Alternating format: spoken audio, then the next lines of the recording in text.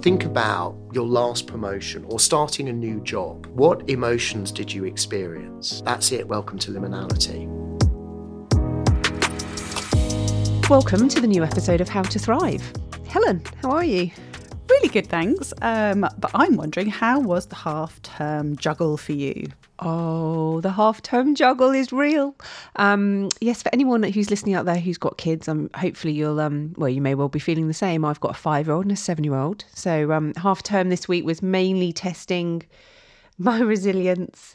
We've been to soft play, we've been to clip and climb, I've been to a farm park. So it's been great, full on, and that juggle between trying to work and play is very real. What about you? Your kids are a bit older, so yeah, my do kids they just look after themselves? Pretty much. 13, freshly 13, and 16, or just about 16. And my task this week has been hosting 6 13-year-old boys for just a film night, a bit of football and pizza. It definitely has given me insights into the struggles that teachers might have of children this age, and tested my resilience, improved my communication, and possibly my leadership. It was a learning experience, an opportunity, shall we say? And yes, I think that's the best way to look at it. Well, you're just at the start of your half term, and I'm now feeling smug because mine's over. But there we go. So who are we talking to today? I think we're talking to Ian Rodwell, who was absolutely fascinating, talking to us about liminal space. And before I try and explain what that is and probably make a complete mess of it, I think we'll just pass over to him, shall we? I think that's an excellent idea. Fascinating subject, but let's let the expert explain the concept. Here goes then, and join us at the end for our reflections. Welcome to today's guest, Ian Rodwell. We're really pleased to have you here with Helen and myself. Another beautiful sunny day at Travers Smith. Thank you very much, Travers Smith, for hosting us. We're extremely grateful. So Ian, lovely to have you on the podcast. Well, I'm delighted to be here. I'm a little apprehensive because I'm usually the one asking the questions. So I feel the tables have been turned.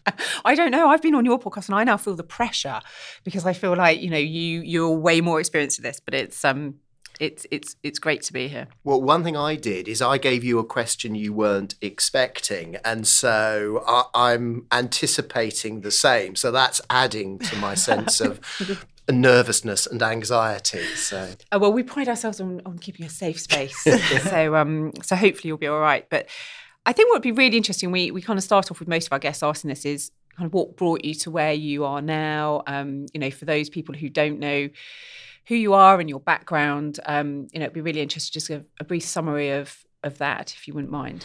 Sure. So, there was no deliberate plan there. I've been at Linklaters for a good number of years. I won't say exactly how many, but a good number of years. And my focus at the beginning was around this newly emerging field at the time called knowledge management. And I've always had an interest in how people collaborate, how they innovate, how they share ideas and knowledge. And as time progressed, I started doing other things. I studied for an MBA. And then I became drawn more towards the world of teaching and learning and development and coaching. And at that time, I was starting to work more and more with clients of the firm. And so one of the things that I do now is I have a suite of business skills training. So it covers everything from leadership, high-performing teams, creativity, etc., that I run for clients. And there is a podcast series that accompanies this, which you were on before Christmas, Claire. And the other thing that I have become involved is outside of Linklaters, I have been undertaking some doctoral research, which is I'm now in the final year. This has to be the final year for my own sanity. And that is around organizational storytelling. So these are the stories that people exchange just on a daily basis, those little anecdotes, case studies, examples.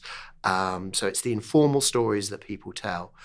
Now, there's a lot of research on the value that those stories have in sharing knowledge, in developing ideas, solving problems, building relationships and trust, creating social capital, etc. But not so much research on where those stories take place. And I think the pandemic has shown that there is a lot of interest now in the ways in which where we work can affect how we work. So the research has suddenly become quite topical, and that's what brought me to this whole area of liminal spaces. Yeah. So I think when we first spoke, I was trying to go back and remember how we first spoke, but I think it was probably through Patrick McCann, who put us in touch. And when you explained that you were doing this PhD into liminal space, my ears pricked up, because it's something both Helen and I had done some work with the same transformational coach, and we'd been introduced to this concept of liminal space, which is something that I find a fascinating concept, but appreciate that not everyone's had the benefit of that coaching. So for many, they'll probably be going, liminal what? So it'd be super helpful if you could explain exactly what we mean by liminal space. Yeah, and I'll do it with a little bit of background, because if you Google it, there's a lot of stuff about liminality out there. Some of it more accurate than others. In some spaces, it's become a little bit overused. I remember there was a tweet on Twitter, as it was at the time, saying, "I'm going to unfollow anyone who uses the word liminal." And what I'm going to do is I'm going to take you back, way back to, I think it's around 1909. And it was an anthropologist called Arnold van Gennep who wrote a book about rites of passage in traditional societies. And he described 3 stages to a rite of passage. So there's a separation where you're taken out of your society or community.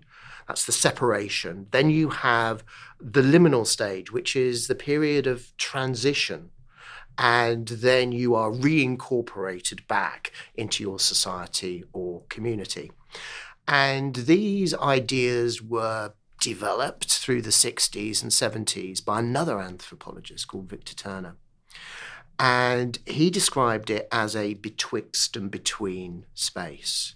And it's an area where everything is indeterminate. So let's say it's a rite of passage where you're going from, marking a transition from boy to man or girl to woman. So during the liminal stage, you are no longer classified as a boy, but not yet classified as a man. So it is a very ambiguous stage, and it's associated with a range of emotions that could be excitement and exhilaration and anticipation, but also sort of doubt and anxiety and uncertainty. He also mentioned a couple of other things about this stage. One, that it is a transgressive space, because if you think all the formal social rules have been suspended, anything goes. So it can be a ludic space where you can play and where you can experiment and try new things. And then finally, because in a sense, all the former social distinctions have gone in this space, everybody is equal. So he talks about this sense of communitas, where this community of equals, where there's no distinctions between people. So those are some of the themes that run through it. And then the ideas started to transfer to a whole range of other disciplines. So psychology, sociology, literary criticism, and I guess the area that I'm most interested in, which is organization and management studies, business studies. And there is a lot that has been written about liminality. But just to bring it together, and maybe the focus of where our conversation will go, there's a really good article, academic article by Soderlund and Borg. And they basically talk about liminality in organizations from 3 perspectives. So they talk about liminal positions. So that's a betwixt and between position in an organization. So a lot of the early stuff was around consultants, because you're in a liminal space. Then there's one which is the liminality of process. And this is really about, if you think any change initiative within an organisation creates a liminal phase where everything sort of goes through this slightly uncertain phase. But from an individual perspective, think about promotions. One of the things, when I was talking about this at a conference once, and before I even started mentioning sort of liminality, I got people to think about your last promotion or starting a new job. What emotions did you experience? And you got that classic mix of I felt excited, I felt intrigued, I felt curious, I felt anxious. So you got all these sort of ambiguous feelings. And I said, yeah, that's it. Welcome to liminality. So you've got that, you get a promotion, there may be the excitement, but also that sense of doubt as well. Now, both of those, in a way, are metaphorical liminal spaces, if you think about it. But also my research focus is on material liminal spaces, so physical liminal spaces. And you may be thinking, well, what does that encompass, Ian? And I usually sort of approach it in sort of three different ways. And one, these are spaces which are, lovely phrase, not mine, off the geographical grid. So these are the overlooked, the mundane spaces in our organisation, the spaces that you wouldn't necessarily show people on a tour. So when I get my participants, I get them to take photographs of the spaces where they hear the best and the most stories. And suddenly you get kitchen areas. You get kitchens at a party. Yeah, kitchens. Yeah, kitchens at a party. You get lift lobbies. You get the toilets. You get sort of like cafe areas. So the other thing about these spaces as well is they don't tend to be owned by anyone. These are neutral sort of spaces beyond the borders of different communities. So how does that, just thinking about that in terms of open plan offices, and obviously I think there's been a shift probably over the past 15 years maybe to maybe actually the shift is coming back the other way now, but to move to an open plan environment. And this feeling of nobody owns that office space, I wonder whether it was a conscious or subconscious decision to kind of say, well, that will create more freedom for conversation and ideas because someone doesn't own that space. It's seen as a shared territory. I think it's a really interesting question. You get into these ideas of spaces that are actually created for particular purposes, but don't necessarily deliver that. And I think it depends on the space and how it's designed. And actually, a few years ago, I was talking to, when I was just starting off on the research, and I'd been running a session at a client, and one of the attendees we were talking about the research I was doing, and was really interested in it. He said, "Oh, I've got something you might be interested in." He said, "I'm going to show you two spaces," and he showed me first of all the open plan area where the legal team was working, and it was like some kind of savanna. Just rolling acres of desks. And he said, "What do you notice?" And I said, "It's really quiet." He said, "Yeah." He said, you have an area that is designed to encourage interaction and communication, but it's not, because people are suddenly very conscious of being overheard, of creating too much noise. He said, "I'll show you the space where I hear the best stories." And he took me to the stairs, and he said, "It's on the stairwells. This is where we go if we want to have a good chat. These are the spaces that we go." One of the organizations that I was researching with, they showed me Smoker's Corner, which was this really windswept, wet, rather smelly street corner in West London. And one of the participants said, "Without this space, I would go insane, because this is where we get together. It's literally outside the building." If we think about that as being internal, kind of the internal dynamics, team dynamics, would your research also cover the dynamics between client and guess professional service provider, like their lawyer. So when you have meetings, the setup, the meeting room, kind of, because I'm very aware. I mean, it's beautiful the surroundings we're in now, and I've been to Linklater's office, and it's it's similar, but I wouldn't necessarily say that the environment of a meeting room, it can be quite stale. It probably isn't really that conducive to getting to know your client in a more personal or a more authentic, I suppose, way. I agree, and I think that the time where the stories are swapped tends to be either before or after the meeting, mostly after, when you disperse and you're packing things up, and actually when you leave the room and you go through reception. So I would say reception for me is a storytelling space. That's where you have those little conversations. So you were mentioning at the start about whether I was going to throw you a question that I hadn't prepared you for, and actually I am, and that it touches on this, so I hope you don't mind. But it's about where liminality fits within remote hybrid situations and the online environment that we are in. The increased reliance on Teams, Zooms, Google Meet. Can there be liminality there? How, does your research touch on how you can incorporate spaces for organisational storytelling within those places? Well, I think there's two aspects there, because if you think about working remotely, but in particular working from home, that creates a really interesting liminal space, because you've got, you have got the blurring of borders between two different worlds. You have got the world of work and you have got the domestic world. And I think that is a classic liminal space.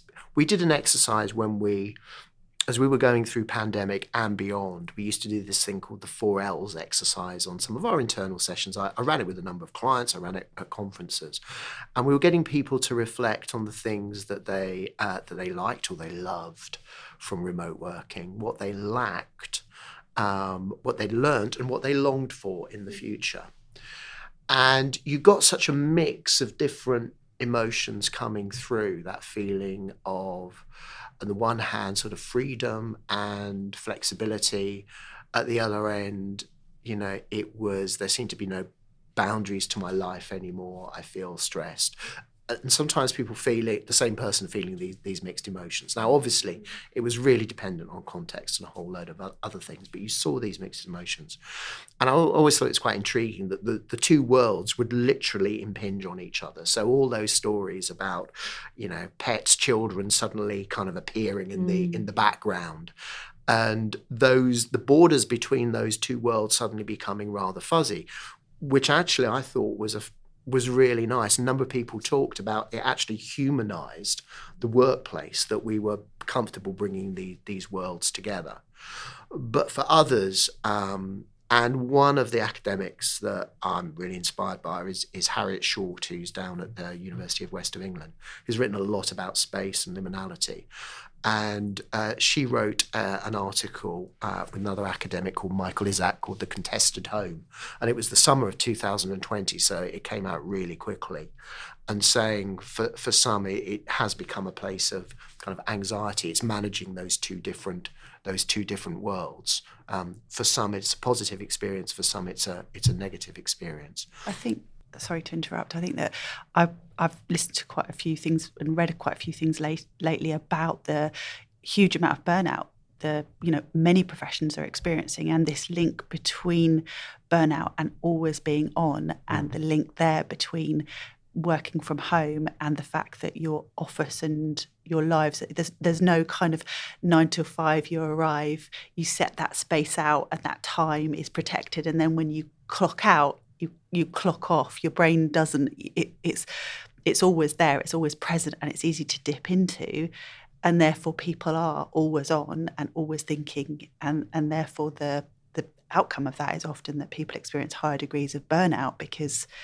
Well, I suppose when you think about it, just thinking the commute is almost a liminal space, I suppose, because it's between home life and work life. Wouldn't that be? Yeah, I would agree with that, and it's a transition stage. And actually, one of my participants mentioned the train journey, And it was a group there. She'd often travel there with a group of colleagues, and she talked about this transition from kind of work mode to non-work mode, and that transition happened during the journey.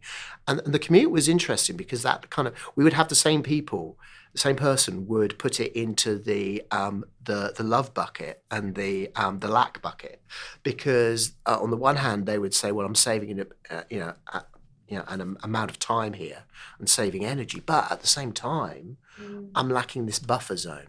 And I was always interested in the way, I had a colleague who basically did a yoga commute. So they would devote the same amount of time that they used for their commute to yoga. And that became that buffer zone. I had another colleague who created a border, which is a literal but also a symbolic border as well, almost to deliminalize the two areas. At the end of the day, she would put a tea towel over her laptop. So you've got this symbol of domesticity is suddenly draped over. So it's out of view, but it's also being sort of cloaked by the home, as it were. So I thought that was symbolically quite powerful. I mean, one of the things I've noticed since I no longer have a commute, work from home, I used to love my commute when I was at Huel. It'd be like 40 minutes there, 40 minutes back. I spent the whole time listening to, I'd either be in silence or listening to podcasts. And I found it a really a satisfying place to be for my own personal growth. And now I don't have that. And instead, we live right next door to the school, and I've got 2 young kids who are at that school. There is no divide. I rush out the door at 14 minutes past 3. I pick them up at 15 minutes past 3, and then we're back home at 16 minutes past 3. And without that space, I find the switch from the work brain to the family brain, the home brain, incredibly difficult and challenging, and actually quite detrimental for probably the children, but also for me. So it's really interesting. I mean, that probably brings me on to another question, which was, I think we've touched on this already, but, why does it matter? Why do we need liminal spaces? Why do we need organisational storytelling? I think we have touched on it, but it'd be really interesting to just kind of reinforce that point, because, ultimately, why does that help us to thrive? I'll sort of answer that, but I'll also bring in, we were talking about the effects of the pandemic, and one effect of that, and it's sort of linked to what we were saying before. One of the things that came up under lack was I miss those serendipitous encounters, those casual collisions, those random meetings, just bumping into people. So many times in the research, when I talk to people, they say, I just bumped into someone. And I mean, it was quite interesting. It was Andy Haldane, who was chief economist at the Bank of England at the time, I think it was the autumn statement to 2020, talked about serendipity being the cradle of creativity. And of course, what you can't do on Zoom and Teams really is serendipity. You're kind of scheduled that you're going to meet particular people at a particular time. And so I think there is a real value in serendipity. And I think one of the practical things that has come out of, as we transitioned into hybrid working, is actually being more mindful about how we use particular spaces. And really, is there a point in coming into an office and spending, how many hours it is just sitting on Teams meetings that frankly you could do anywhere? And part of it is, how do you use that, part of your day to stimulate serendipity? And it might be, so one of the things that I do is I was doing it this morning, is I'll always sit in our cafe area first thing for about an hour or so, catching up on my emails. And it's amazing the number of people that as I did this morning, see 3 or 4 people that I wasn't expecting to see, scheduled to see, that we would have a quick conversation. It could be, and this is something I do from time to time, is just get off the lift at the wrong floor. Just walk through a bit of the office you haven't walked through for a while and see who you bump into. I can guarantee that every conversation you have, there will be some value to it. You will learn something that you wouldn't necessarily have learned sitting at home. It's so true and so important. If I think about when I've been in house, they're kind of breaking down the boundaries, and that assumption that the lawyer is there to be the no person. Quite often you're assumed to be quite robotic, quite difficult to difficult to communicate with. The single way that I have managed to break that down is by presence and just conversation and just general chat. I mean, when I first went, my second role in house, I had an office of my own, and I always had the door open, but I would wander around a lot just having chats with people. And I actually said to my boss at the time, I said to him, by the way, when I'm walking around chatting to people, please don't think that I'm basically doing nothing, because actually this is really important. It's really important to me to go and chat to the marketing team about what they're up to. And it may not be about what campaigns are you running. It may be about, how's your wedding planning going, or how are the kids, because having that relationship is really important. And I think it can be very easy to just, especially you're talking about like this hybrid working and going into the office and feeling that when you do go into the office, you have to be like at your desk because now you're in the office. Whereas actually the value comes from the coffee shop and sitting on your laptop. It's almost the lack of agenda, isn't it, that creates the space. Very often when we have scheduled meetings or scheduled Teams meetings, for instance, we have an agenda and we have a specific amount of time that we have, which is generally less time than's required. And you always have that moment where somebody's going to say, I'm really sorry, I have to hop off to my next meeting. And that's time done, isn't it? That's over. So you almost rush into the agenda of what you need and forget the other bits of, I'm listening to you both, I'm minded of the joy in work framework from the IHI, of the idea of what matters to you, finding out what matters to your colleagues, not just at work, but at home as well, so that you have that connection and that understanding of what matters, what makes this person tick, and what's a good day and what's a bad day for them, because they are a human after all. And I wanted to go back. There was one thing because we were talking about liminality and what it can give you. And if we step away, metaphorically, from physical spaces and just go back to sort of Söderlund and Borg and talking about, the liminality you feel if you're in betwixt and between position, or if you are moving between roles, then I think what liminality gives you is a lens through which you can analyze what you're experiencing. So going back to that conference where I was talking about liminality, and I introduced it by saying, a new role, a new position or whatever, and the emotions that you feel. Somebody came up to me afterwards and said, Ian, I really want to thank you for that, because I now have a word to describe what I'm going through.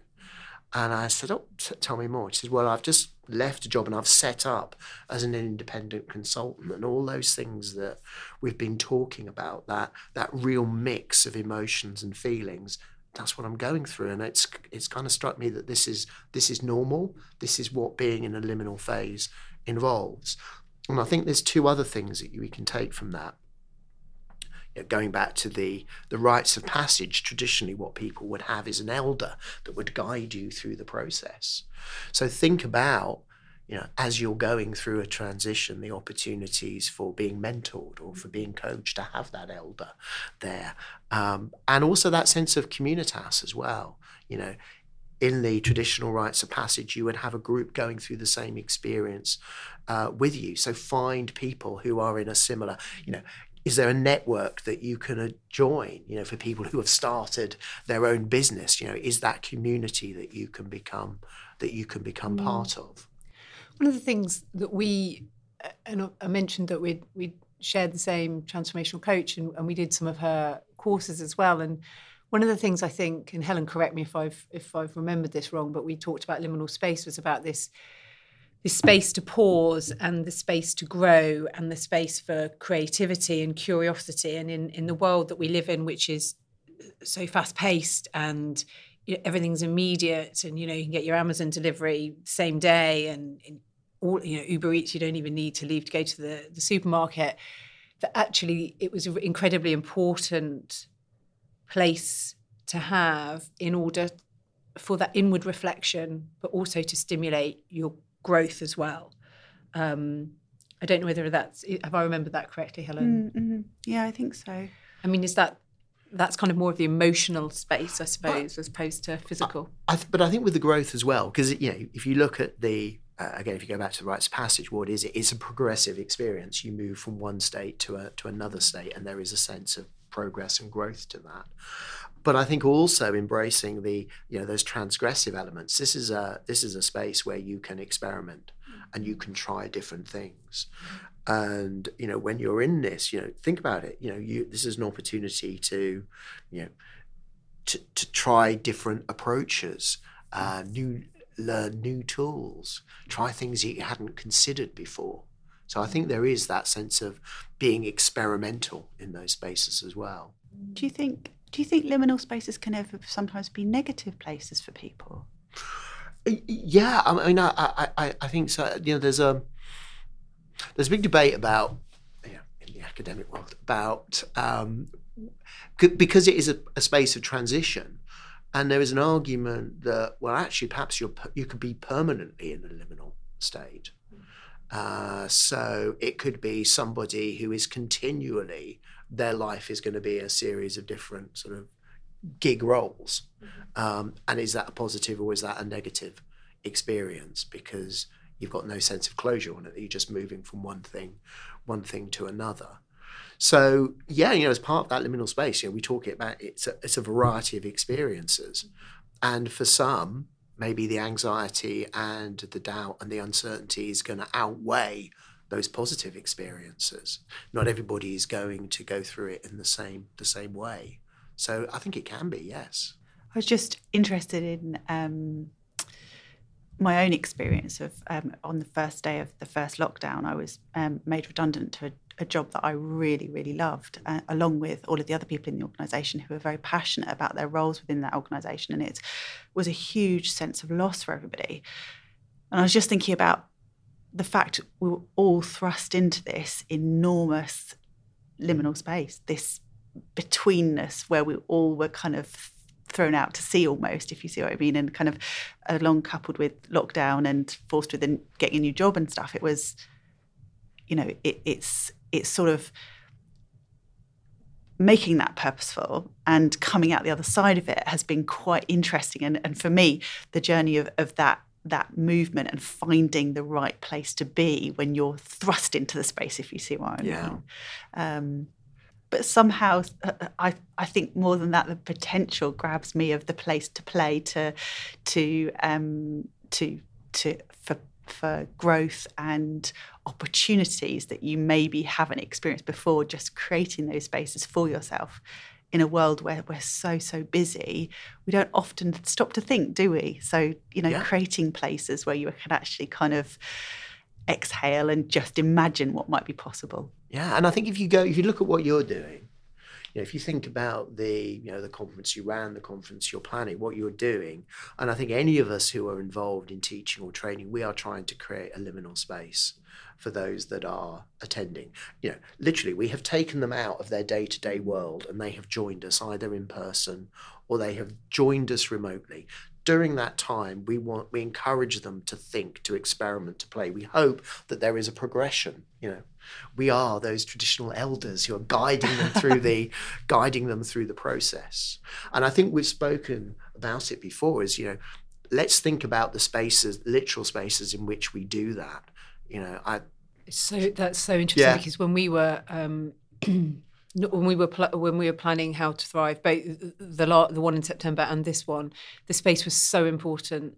It was so important to us that it wasn't too corporate, that it wasn't, there was light, there was natural light. Windows, had windows, that's always a plus, isn't it? The amount of times you've been in the basement of a hotel, and actually we found it really hard. I mean, the first How to Thrive was in Woolwich, and it was the most beautiful space, beautiful. And this time we are doing it in more central London, but at a space actually we both know, Wallace Space, Clerkenwell, and it just felt so important. And actually lots of the feedback we got was about the space, about how it had taken people, it felt safe, they'd taken people out of their normal corporate environment so that they felt like they had space, emotional, psychological space to consider the topics that we're talking about.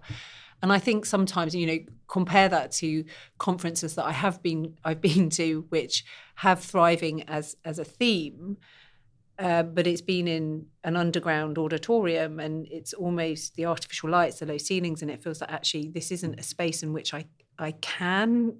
It's at such juxtaposition between what you're talking about and the physical environment. I haven't got space to consider it. So we ask all of our guests for their 3 top tips for thriving. It might be related to liminality, liminal space. It might have nothing to do with that at all. But we're always really interested. Well, I thought I'd try and be good, and I would stick to what we'd discussed for my 3 ideas. And they probably won't surprise you because it does connect to what we have chatted about. So I think the first is, use space tactically, and don't feel guilty about migrating to spaces that you feel give you energy and help you think in a different way. So I mentioned the sort of the cafe this morning, and actually one of the reasons I go there, as well as the serendipity, is I think that kind of mix of business, and also it's a social environment. It looks like a cafe. It gives me a different mindset, a more grounded mindset. And I'll often, if I'm at home and there are emails later in the day and it's going to need a bit of thinking to respond to them thoughtfully, and they can wait till the following morning, I will save them till the following morning, because the way I respond in the cafe space will be far more effective than if I tried to do it from home. So, and also, at some stage during the day, I will tend to go for a walk, and if it's just around the Barbican, it's almost a reset button that will just kind of get me thinking in a different way. So I think use space tactically. The other one, the next one I've got is look in the liminality mirror, and this goes back to what we were discussing about, use those ideas around liminality, about a space where you're going to feel different emotions, and think, is this a space I'm in at the moment? It could be related to, you are starting out on a new role. It could be that you find yourself doing a bit of consulting. You could find yourself on secondment and feeling this mix of emotions. And actually, I think what liminality gives you is it reassures you that, yeah, this is okay. This is fine. This is what you're going through. This is actually what we expect. So I think look in the liminality mirror. And actually going back to what you were saying, Helen, about sort of creating moments of liminality, the third one I've got is disrupt your routines, which is slightly ironic coming from me, because I tend to live by routines and habits. I'm not very good at changing my routines. But when I do, I am almost universally surprised and delighted by what happens then. Okay, so I will give you an example. It's from last weekend, and it was a colleague of mine who set up a fantastic charity. And she said, "Oh, it's we're having, our new board is getting together. We're going to have a strategy day. Would you be able to facilitate it for us? It's going to be on a Saturday." And, part of me was thinking, Saturday, I do certain things on Saturday. I do my research on a Saturday, and it's going to be a long journey in, etc. I'm breaking my routine. Part of me is, this is going to be fantastic. It's a fantastic cause. It's an opportunity to help them to, maybe sort of, they're going to be a bit of clarity around what they want to achieve by the end of the day. And I remember thinking about it in advance and going, Saturday, I've got to do this thing, etc. Then I get up on Saturday morning, I'm feeling quite excited about this. I'm feeling a little bit apprehensive and a bit nervous. Is it going to go? I've never met these people before. And the day was absolutely, I don't know how it was for them, but it was transformational for me, because I came out of it. I'd learned a lot. I'd been so impressed by what they were achieving. I'd been humbled by what they were doing. And I felt, wow, this is the most brilliant day I've had in so many days. And it came through disrupting your routines. So, yeah, that would be my third. Really learn to thrive tip. I feel like my brain is buzzing with lots of things that I want to kind of take away and digest, but it's I could sit here for hours talking to you, and I think it's absolutely fascinating. I hope the listeners find it. James, who's recording this, is now looking very nervous. Yeah, yeah. I hopefully the listeners are as interested as we are, but I find it really a hugely interesting concept and really important for so many of the skills that we need. Definitely. Thank you. Thank you very much. it's been a pleasure. Thank you for inviting me.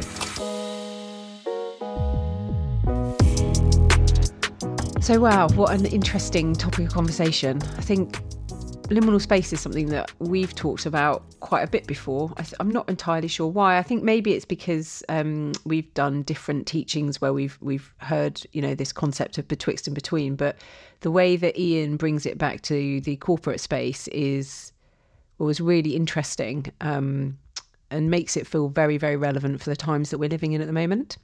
Yeah, absolutely. I think when I first heard about liminal spaces, because it's not words that you'd frequently use or a concept that we talk about a lot, it's easy to believe it's, again, slightly on the woo-woo, slightly ethereal or another level or something like that. But I think it is so, so pertinent to what we are faced with, the struggles we're faced with, the challenges, the interesting things that happen in our workplaces at the moment, in this kind of hybrid working from home, and the what happens with us then. I think it's definitely worth understanding, or at least kind of sort of creating space for that concept to try and understand it.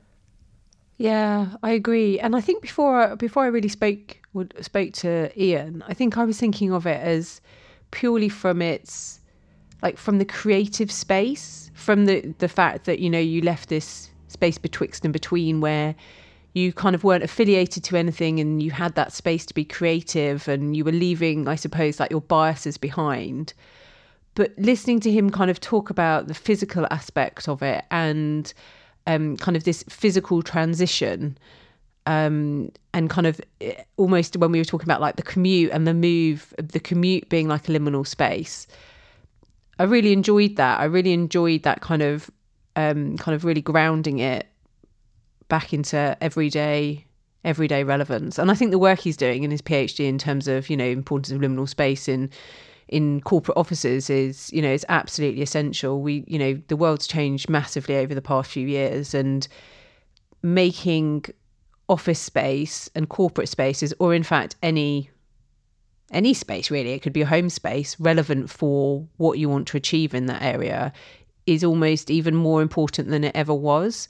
Not just in terms of encouraging people back into the office if that's required, but also in terms of maximizing the function of the office, as this place where people can really connect and discuss ideas, potentially even more than just having formal meetings in meeting rooms, because you might be able to do that over Teams. Yeah, definitely. I've always been really interested in this kind of idea of water cooler moments as well, which I think is something that I know that I certainly miss, not working in an office or an environment, in a hospital. Those moments that you don't kind of expect in your day, where you bump into somebody and have a conversation that leaves you far richer. When we're working at home on our own, you just don't get that opportunity. No. It's not. My dog doesn't offer the same calibre of chat, I'm afraid. Yeah, and I think and as when I think back to my time as an in-house lawyer, and I mentioned this, the importance of that liminal space, if you like, between sitting in the kitchen, so that I wasn't at my desk and I wasn't meeting people at their desk, but I was just kind of available, was so important to understand what was going on within the business. Mm-hmm. And kind of recognising that as a place where it was less formal and you just chatted and you connected with people and you learned. So yeah, so I think it's a really interesting concept. And again, people might, like you were saying, think it's a bit woo-woo, or thinking, liminal space all sounds a bit technical, but I think it's a really interesting concept for people to really dwell on and think about how they can maximise the potential of those spaces within their lives. Yeah, and appreciate them. You know, we all have this search at the moment for more time. We all feel very busy, and sometimes it doesn't feel like there is any sort of time just between other things. But perhaps, considering the concept, we might be able to get to a place where we actually begin to recognise those moments when we do have an opportunity to just, you know, explore our thoughts, do something different, and kind of enjoy that moment and begin to reclaim it slightly, so that we're not kind of jumping from one thing to another, but actually appreciating that space. And you know what? I think I just thought of something, which is this podcast like a liminal space? Like a space between the existing way of working and potential for new ways? Yeah. I don't know. I'd have to ask Ian that question. But I like that, because you might, and it might be a space within a space, because if you think about when you listen to podcasts, that might be, you know, when you're commuting or something like that. Mm-hmm. And it might Definitely also inspire you to talk to other people, you know, in that lift lobby or in the stairwell, or, you know, it might be something that makes it easier to start the conversation as well. So I guess it's all connected. I think it's absolutely all very, very really interesting. Well, we'll leave it there, I think. But yeah, I'd love to hear from anybody who thinks, you know, if they've got any comments about liminal space or the podcast generally. We'd love to hear what you think. And as always, what do we say? Subscribe, like and follow. Just helps us to keep going and to, show anybody who might be interested that there could potentially be some growth. Definitely. Also, though, Claire, is Ian joining us for How to Thrive? Oh, he is, yes, but he mentions that in the podcast. So he is joining us for House to Thrive. He's doing a brilliant session on the junior day called the collaboration game, which I'm really excited about. It's something that he does with his juniors at Linklaters, and should be a really interactive, fun way of demonstrating the power of connection. So really looking forward to that. So I think there's still a few tickets left for both junior and senior days. So if people are interested in coming, then thrive-legal.co.uk is the place to go. We'll speak to you again in the next couple of weeks, where we will have another exciting guest. In the meantime, Helen, have a fab fortnight. Yeah. Good luck with half term. Yeah, I fear I need luck.